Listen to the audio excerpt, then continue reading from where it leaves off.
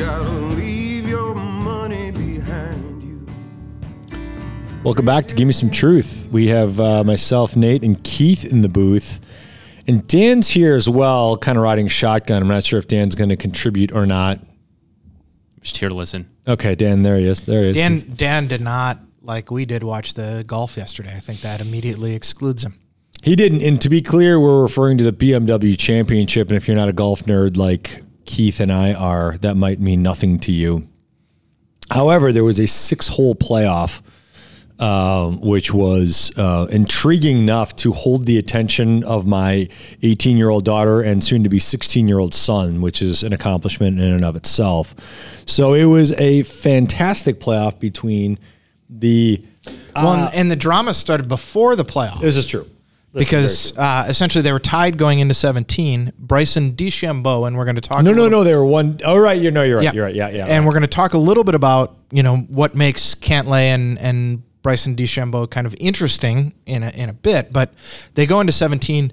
Cantlay dunks it in the water and yet somehow gets up and down with a clutch 12-footer to keep himself within one stroke of Bryson DeChambeau. So I think DeChambeau at this point is 27 under. And Cantlay is 26. DeChambeau ropes a drive, hits it to the middle of the green, misses the putt, pars 18.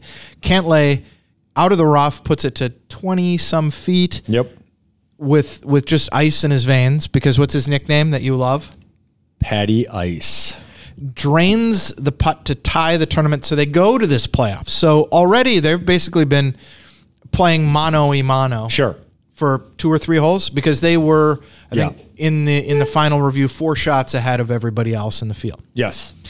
Then we get to the playoff, and there are twists and turns and backs and forths, and I don't remember the exact kind of details, but they par the first one, right? They parred all the way up to, they both birdied the 5th playoff hole. Other than that, it was pars to get to that point, and then they birdied that one, and then Cantlay, with the dagger on the 6th playoff hole from about 1.5 miles away, made a putt. So I think what was so interesting about it was the contrast of styles. Again, bear with us if you're not a golf fan, but Bryson literally hits the golf ball 6 miles. And so he is... And basically, step back at his game and thought about it from a sort of scientific perspective. Very cerebral, very intelligent person. Yeah, and like basically remade his golf game. Yes, and did things very atypical. Only player on tour that has all of his irons the exact same length. So very, very much willing to push away conventional logic, in his opinion, for what he believes is a better solution. Trained as an engineer at SMU, and so kind of just looked at as kind of the mad scientist, if you will. Cantlay, on the other hand, looks like he would be happy to file your taxes if you remember to bring in your W-2s.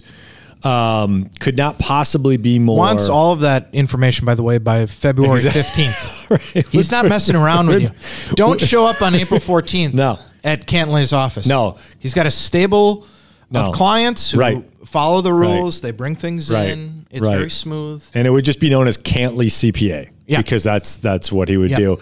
But he's just probably the full name. Patrick Cantlay probably, CPA. Calling it Cantlay CPA, little too fancy. He's just a stone cold killer, but has the poker face of just a champion. So the reason why we go into that, long drawn out, detailed, fantastic playoff, mind you. One of the more memorable sporting events. Nate, you've watched a lot of PGA Tour golf. I've watched a lot of PGA Tour golf. Perhaps the best regular season PGA Tour event we've ever seen in a very, very long time. Maybe back to when Tiger was in his prime. We're going to leave aside, majors, because that's a different animal, right? But what got us thinking about it was the contrast of styles. It was very interesting how you could parallel this to investing quite easily, with Cantlay being the buy and hold, never making a change. He made a change. He did make a change. That's true. He moved his putter grip 1 degree. 1 degree. 1 degree going in. Which is the equivalent of, an eyelash. Yeah. But just this is what he does. He's not nothing makes him waver from the path that he's on. He didn't care that Bryson hit the ball 60 yards further than he did all the time. It didn't flap him one bit, and he just believed with astute conviction in how he played, which is very much how somebody that believes in that buy and hold almost to a fault type investment strategy, how they do it. Or the idea of, buying 20 blue chip stocks and I'm holding these until the sky turns green. Yeah. Yeah. And Cantlay, you could see it. Yeah. I mean, and it's very tough if you've ever played match play golf, as Nate, you did this weekend. I think that's the other reason I did. This came up. This is true. It's very tough when you're playing against someone who can hit the ball so far or makes a lot of birdies to stick to that style. Right. And to, kind of just believe in your game and, he's going to be hitting wedges in. I'm going to be hitting, 7 irons in. I'm going to have longer to go. He's going to have shorter putts, but I believe in my game. I know what I do well.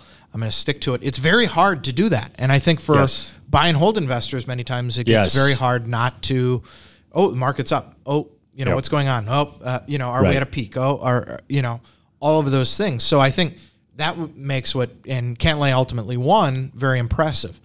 By the same token, Bryson DeChambeau is out there. I mean, and it's equally hard to do what Bryson DeChambeau does, right? Because he gets heckled on the tour all the time, and he's kind of crazy. Right. And let's be honest. A lot of whispers from other players, and he hears the whispers. He's very deliberate over the ball. Yes. But again, what's interesting is that two could not possibly find two different styles, but the level of conviction that they each have in what they do is tremendous. Yep. Bryson believes in what he does until until he can't play anymore. I mean, I really don't ever see him what I'll conforming say is, back to kind of he's not going to conform. But what Bryson is doing is he's looking at everything and he's going, "What if I get a marginal gain here? Right. What if I do this ever so slightly better? What if I look at this? What if I and so I think what you need as an investor in some sense is a little bit of both. Yes. But you don't want to, because it's your retirement. Right. You can't take the risk that Bryson did during the pandemic of adding 65 pounds and going crazy. Right. He added a whole bunch of muscle, and he really, again, was so embraced change almost to the point where he almost to a fault. And so many people that would get to that level and then be so scared to change because what happens if all of a sudden I can't even play at a level anywhere close to it as good because I changed. He looks at it like, what if I don't change? Then what? And it's so interesting to see that difference. And you're exactly right, Keith. The kind of more speculative investor, tactical, following trends, changing. Not afraid to flip their portfolio almost on a monthly basis. Not right, wrong, or indifferent. Just a completely different style on how to invest money. Yeah, and I think you have to recognize that the sometimes you're going to make these changes. I mean, with Bryson DeChambeau, what we saw is very early on he made these changes, and his wedge game just disappeared. Yes, and right now he can't chip the ball. Right, and so he was lucky. The course they played on allowed him to basically putt from a lot of areas around the course, but right now he can't chip, and that's a weakness. And I think what's funny is you see that, though, within a lot of speculative investors where, because when you invest that way or when you play the game to, again, run the parallel to how Bryson plays it, it's very difficult to keep all of the aspects of it kind of in line without having one variable just kind of spin out of control. And I think that's so, if you're going to invest that way, you have to understand that there are going to be 1 or 2 or 3 areas of your portfolio that at any given time are just going to completely spin out of control, and you need to be okay with that. Yeah. And what we talked about is how do you blend the two and how do you move forward? And I think, when you look at the history of, how Wachner and Condon have invested, Wachner and Condon, I don't know where That's fine. You said it that way because you were saying it as a plural, as in Clint and I. So that is fine as opposed to the title of the firm. Wachner, different. Condon. Yes. But, you and the way the investing method has changed, we've talked about on the podcast in the past things like direct indexing, which is a little bit better mousetrap, possibly depending on your net worth, Right. than an ETF. Right. Slightly better. Mutual funds used to be the standard de rigueur in our industry. There's still lots and lots of investment advisors who use, mutual funds. ETFs, we think, are a slightly better mousetrap. So I think there's, balancing those two ideas. And then we also operate a little bit on a core and satellite approach where if there are tactical ideas that people have or middle term plays, we're not out there every couple of weeks saying, let's rotate to this or that. But if there are ideas and we see it with our clients with things like ESG that they think is a little bit better, right? And that's what they want. We're making those adjustments. So I think we try to do both. Yeah, and I think that's one of the common misconceptions about buy and hold in general, and it's because it's what the name says, right? Buy and hold. So then the misconception is, okay, you're just buying me, a handful, a dozen or so investments, and then you just hold them forever. That's not the case. That's not actually how buy and hold is defined, or said another way, buy and hold is enhanced, or it's expected that we rebalance, that we look at making a few, sector plays here and there. That still falls within the pure definition of buy and hold. Buy and hold doesn't mean I buy 12 investments and then I just go to sleep for 20 years.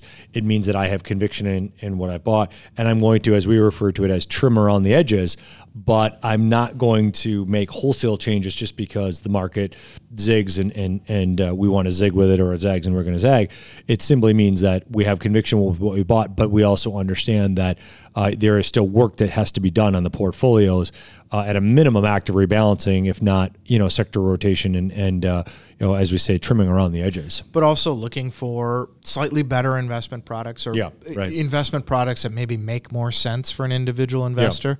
Yeah. One of the things we've looked at is minimizing, especially now in the current interest rate environment where we're at basically zero interest rates. We know interest rates are going to go up. We don't know when. We don't know how quickly. We don't know what the Fed is exactly going to do. But we do know that if interest rates go up, which, how much, when, whatever, that's going to negatively affect your bond portfolio. And we know there's a way to protect against that, right? In the safe portion of the portfolio. So I think, it's thinking around some of these tactical issues and saying, okay, here's what we know right now. We can't risk like Bryson could, right? Where we can just throw away our game that got us to the PGA Tour because, investors have to pay for things. They have to retire. They have to, pay taxes if they completely redo that. But it doesn't mean you have to give up on those marginal gains, Yeah, and I think that's the again, the interesting parallel between and really it's any sport that you really look at. This was case. It worked well because these two kind of polar opposite styles went kind of head to head, and it was just such an intriguing matchup. Theater. The theater of it was just fantastic because you could tell the different styles, and it really showcased that, boy, there's more than one way to get something done. We, if you're following this analogy, have way more of our money, if you will, in the Patrick Cantlay camp, if you will, which is the kind of steely-eyed, have conviction in what you do and believe that flashy is not better in most cases. But at the same time, you can't just buy the S&P 500 and go, there, I'm done. The S&P and then, a bond fund and go, there, I'm now properly diversified and I can now go to sleep for the next 20 years. Yeah. No, and I think that's, again, another change that we've seen in investing.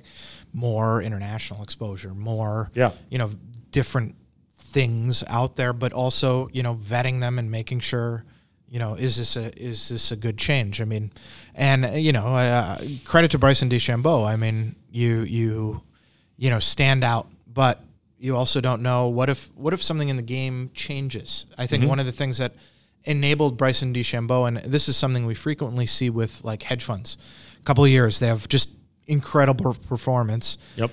And then all of a sudden something shifts ever so slightly.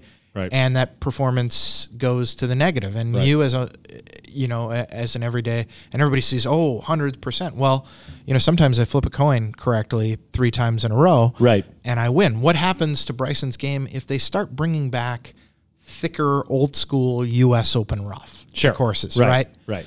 Because one of the things that makes his game possible is the roughs are, they're thick, they're not like here, but I remember when I was in the 80s, when I was growing up on the U.S. Open, the rough was, once you got past that first cut, it was 6 inches, and good luck, swinging your club through it, no matter how strong you were, Bryson. Right. So if you were in that, quote, market condition, and that's the game you chose to play, you are going to have a hard time. And I think that's what we see with the hedge fund, the speculative people, is if you get in that market where those variables go the other way, it does not take much to lose a large amount of money quickly because of how exposed you are and kind of these more dynamic and kind of sexy products. Boy, you can get turned around very quickly. And, I'll speak to...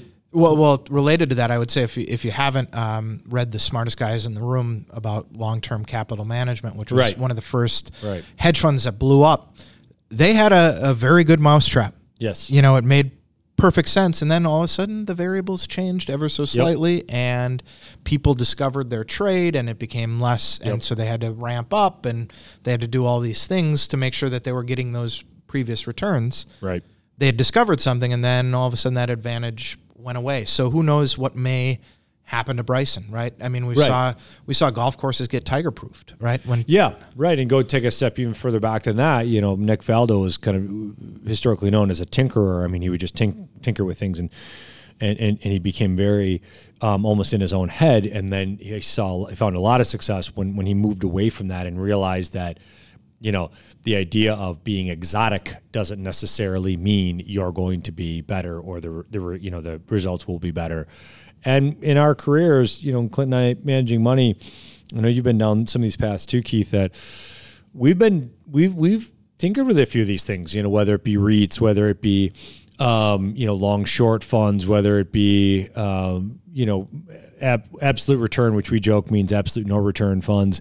I mean, we've seen these things and it's in a lot of cases, it's not a marketing scheme, if you will. There's more substance to it than that. But at the same time, you wonder, are they just coming out with a new thing because they need a new thing? And what we've understood by having experience doing this is that if you make things more complicated for complication's sake, you really have not accomplished anything. Yep. And so often we see that advisors in this industry, it almost feels like they make it more complicated because they think that the investor expects it to be more complicated or to kind of justify their existence, when in the end, the simpler but not necessarily easy path, right? Simple doesn't mean easy, is the more kind of weatherproof type of portfolio. Well, and I think oftentimes we focus advisors focus the conversation on the investment side rather than there are plenty of complications that are already there. This morning we had a discussion in the office about the tax code, right? Right. And how complicated the tax code is and what's the best place simply to put your money. Right. Is it a Roth? Is it an IRA? Is it a 401k? Right. Is it a brokerage account? Is it an HSA? Is it any of these things? That's a complication that is there that you have to deal with before you even start talking about the investments. Yep. And in a lot of cases, that decision has more of a ramification on your ultimate net worth than, whether you do, the loop-de-doo fund. Right. The flavor absolute, of the day. Yeah. The absolute double time, half hedged, fund. That has so dealing with those complications first before you add in these other things makes in many cases a bigger difference. Yeah. I think at the end of the day, we recommend that people understand and be honest with themselves on where they ultimately are personally when it comes to, what are your thoughts on volatility? What are your thoughts on movements in your portfolio? What level of risk can you afford to take? And not get yourself into a bad spot. And I think that's ultimately what this comes down to is, there's as Keith alluded to, there's more than enough tools in the toolbox. God, there's way too many tools in our industry's toolbox. So it's less about that, and it's less about the new sexy product, and it's more about understanding who you are as an investor, and then finding an advisor that can match what you're looking to do. I mean, again, it seems easy, but it's that's the ultimate lesson we learned, right, from Cantlay versus DeChambeau. Right. Two totally different dudes, two totally different styles, two totally different approaches. Just the way they're dressed, even, right. DeChambeau has the Ben Hogan flat driver cap. Cantlay has Marcus by Goldman Sachs on it, right. Like an accountant. Like, of course. He got that free at the Marcus outing, and he's wearing that hat to the, by the way, both of my parents are accountants, so I feel like I can get away with these jokes. You have a little bit of latitude. Yeah, right. So... but that's exactly it. Is that the lesson was if you got to know yourself. Yeah, I think that's what's we'll end on this note. Cantlay won. Yes, so there has to be a winner and loser. That's how golf works. But I think both of them won from the standpoint that they played their style. They played it as well as they possibly could have played it. Yes, Cantlay's style won out yesterday. Maybe Bryson's would win out today if they played again. But it's an interesting slice of sports and how it overlays onto what we do every day, that, the style is less important as knowing what is your style and doing that well, and don't chase a different style just because that's what somebody else does, or that's how you think it should be done, or whatever the case might be. Understand who you are and let the advisor help you be the best that you are, as opposed to trying to be somebody you're not. Now, before we go, and this may get how did your match play experience go this weekend? The brief synopsis is the team that I was on, we were down 15-3 after the first day. And after the final day, the second day, we lost the entire cup by a half a point. So for the next 360-ish days, I will take zero offense to those that want to refer to me in a half-jokingly way as half a point. I like half point Harry. If you want to refer to me as half point from this point forward until the next playing of the Nakoma Cup, I will take zero offense to that. As a matter of fact, I will probably shake your hand. He'll respect you more. I will respect you more. All right, Dan, sign us off with the ultimate of radio voices. Here it comes. Only on the podcast, though. Only on the podcast. Catch us again here soon on Give Me Some Truth. Follow us on social media. Subscribe on Spotify, Apple Podcasts, or wherever you get your podcast, guys. Thanks again for joining me in the booth today and doing all the talking. Appreciate it, and we'll catch you soon.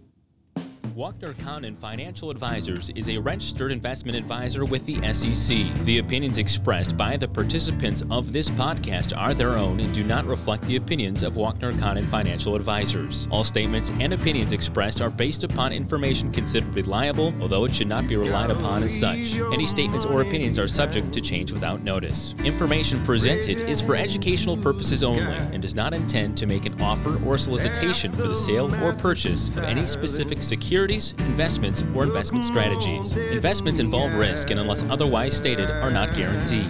Information expressed does not take into account your specific situation or objectives and is not intended as recommendations appropriate for any individual. Listeners are encouraged to seek advice from a qualified tax, legal, or investment advisor to determine whether any information presented may be suitable for their specific situation. Past performance is not indicative of future performance. Thanks for listening, and for further information, please visit WachnerCondon.com.